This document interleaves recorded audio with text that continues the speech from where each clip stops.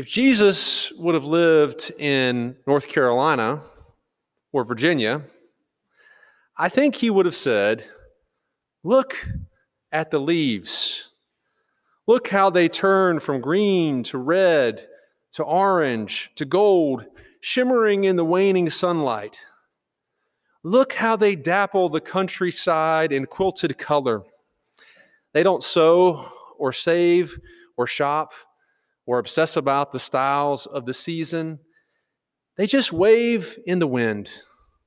And yet they are more breathtaking than anything sashaying down the runway in New York City." A few weeks ago, I was in my office furiously typing on my computer, anxious about all manner of things. But my concentration was shattered by laughter and shrieks of joy. As I turned around, I saw the scene that's on the front of your bulletin.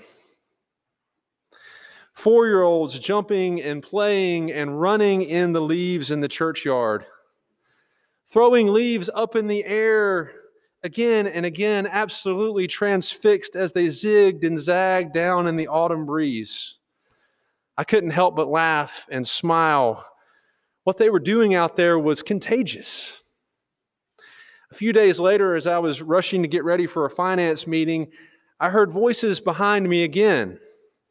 And I turned around to see Skylar and Ranella prancing and jumping like little children in the leaves with their little children, while Jessamine Rubio was taking pictures.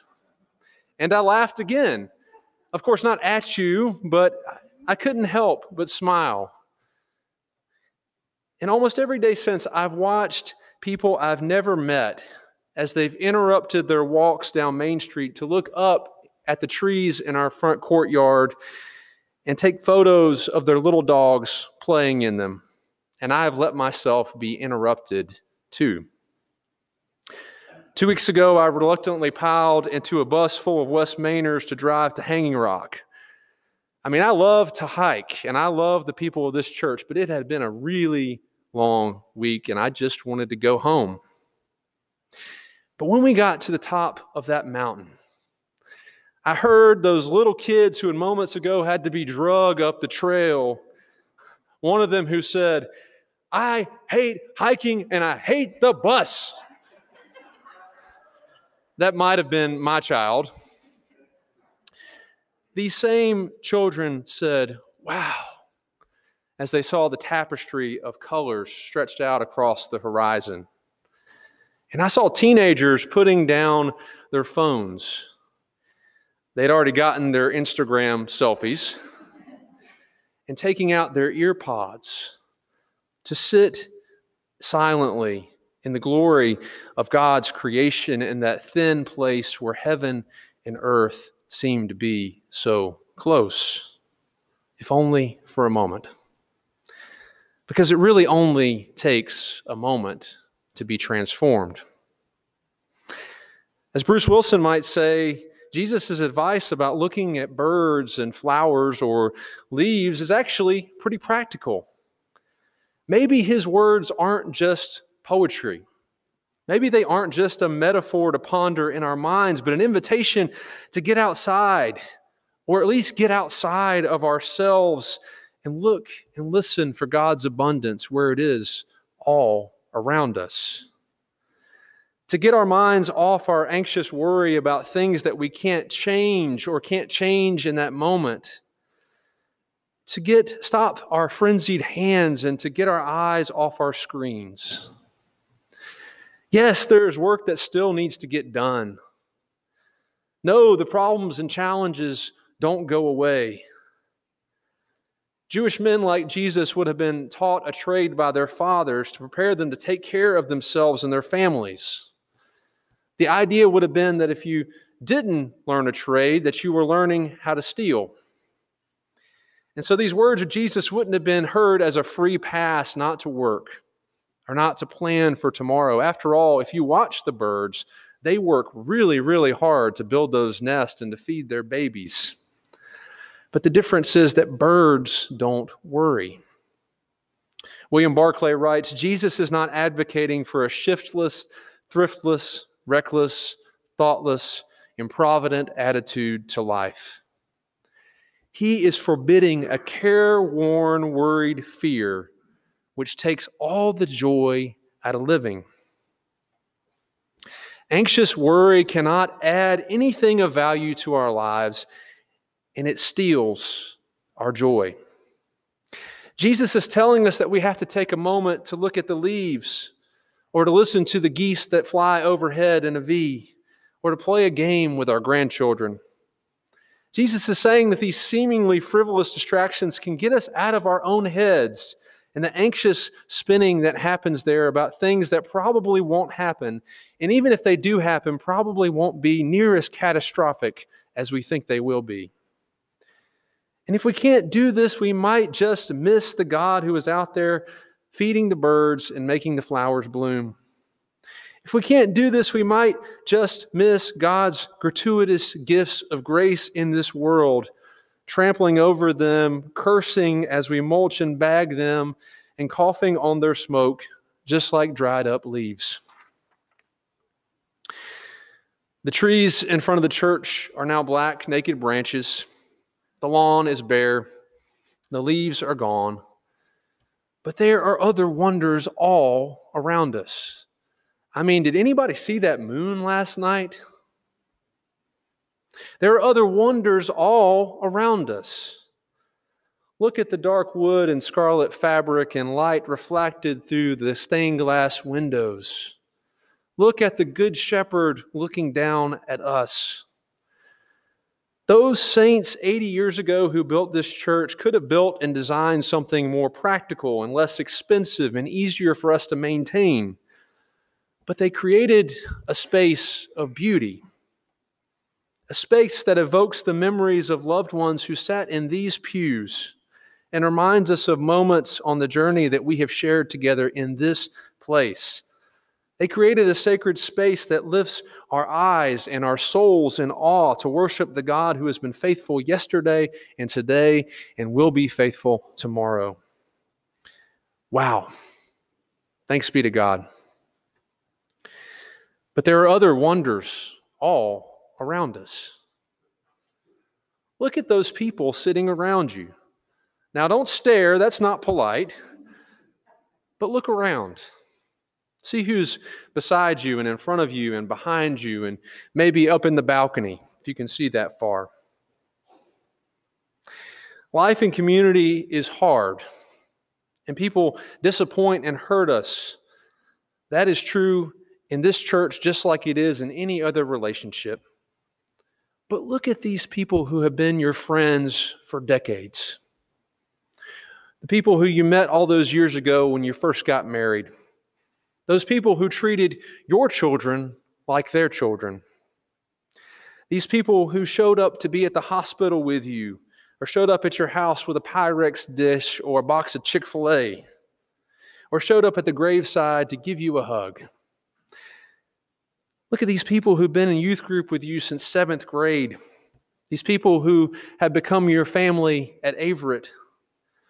These people who listen to you at the dinner table after a long day at work.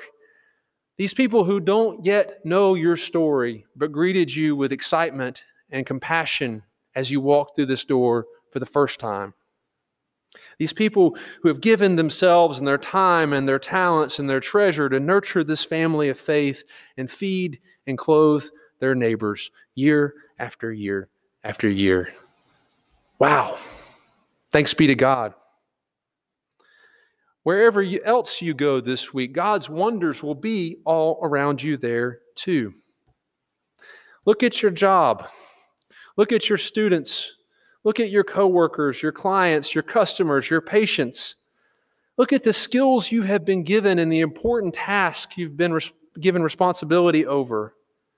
Yes, I know your back aches and your head hurts. I know that not every part of your job or even the job itself is good or fulfilling all the time.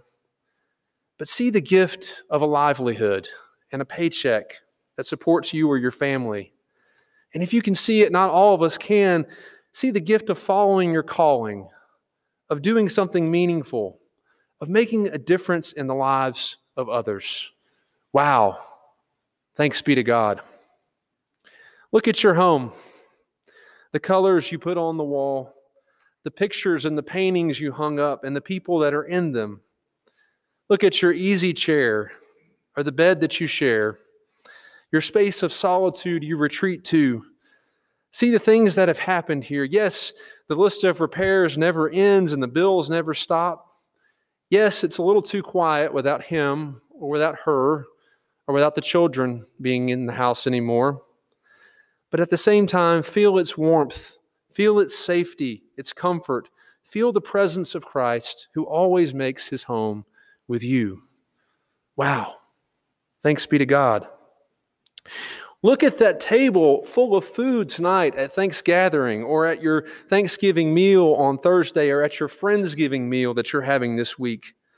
Look at God's grace made delectable through the wonders of soil, water, sunlight, labor, fire, and the infinite creativity of the human spirit. Look at the colors of sweet potatoes and cranberries and green beans and turkey and cornbread and pumpkin pie. I'm getting pretty hungry saying all this. Take a deep breath and smell the aroma. Savor the bites. Taste and see that the Lord is good. Look at those people around the table. The parents, the aunts, the uncles, the grandparents and the great-grandparents and the siblings. This might be the last Thanksgiving that you get to share with some of them. Be present. Be intentional. Ask Granddaddy to say the prayer. Ask Grandma to tell that old story again. Say, I love you. Look at those children and grandchildren and great-grandchildren. They will never be 6 months old or 6 years old or 16 years old ever again. Don't miss the gift of this fleeting time with them, the gift of this short season in their lives, the ease in which you can hold them in your arms, the questions they are asking, the games they like to play, the weird music that they're into. Yes, I know that some of you have an empty seat at the table this year for the first time. For others of you, Thanksgiving has never been the same since that other seat went empty, or those other seats stay empty year after year after year. Yes, I know family is hard. That grandma is going to ask you why you're not married yet. The Uncle Joe's going to start talking about politics, and the kids will drive you crazy. And I know that for some of you, this is no laughing matter, that some of our families are so dysfunctional or abusive that these idyllic Thanksgiving scenes are a source of pain more than they are of joy. And I'm so sorry for that. But I pray that whoever you gather with, or whoever that you miss, whatever bounty you enjoy in your meal on Thursday or whenever you eat this week, that you will look around, that you will see the colors, that you will hear the sounds, that you will smell the smells, that you will feel the temperatures and the textures, that you will be present with yourself and your loved ones, that you will look around long enough to notice the God who feeds the sparrows, clothes the lilies of the fields, and paints every single leaf that falls from the trees. That you will look around long enough to find something that makes you say, wow, thanks be to God. Anxious worry can blind us to the colors of God's abundance in our lives, leaving our world monochromatic, winter brown and gray. But Jesus wants to help us see more. One of my favorite Texas country artists is Cody Jinks. And he sings, "When the canvas is no longer blank, when the colors have all turned to gray, when the desert that you're in gets too cold for you to stay, when it's hard to tell the night from the day, when your hands have lost the love for the trade, and the reasons for work just ain't the same, when you put down the money, is the blood worth all the pain, when you can't see the sunshine for the rain. Living ain't a promise, living ain't a right, and no one here is getting out alive. So pick up all your pieces, cast the doubt away, rediscover the color in the gray. Rediscover all the color in the gray. The colors of God's goodness and grace are bursting forth from this gray, cold, brown, hard life like autumn leaves. May you see them and say, wow, and say, thanks be to God. Amen.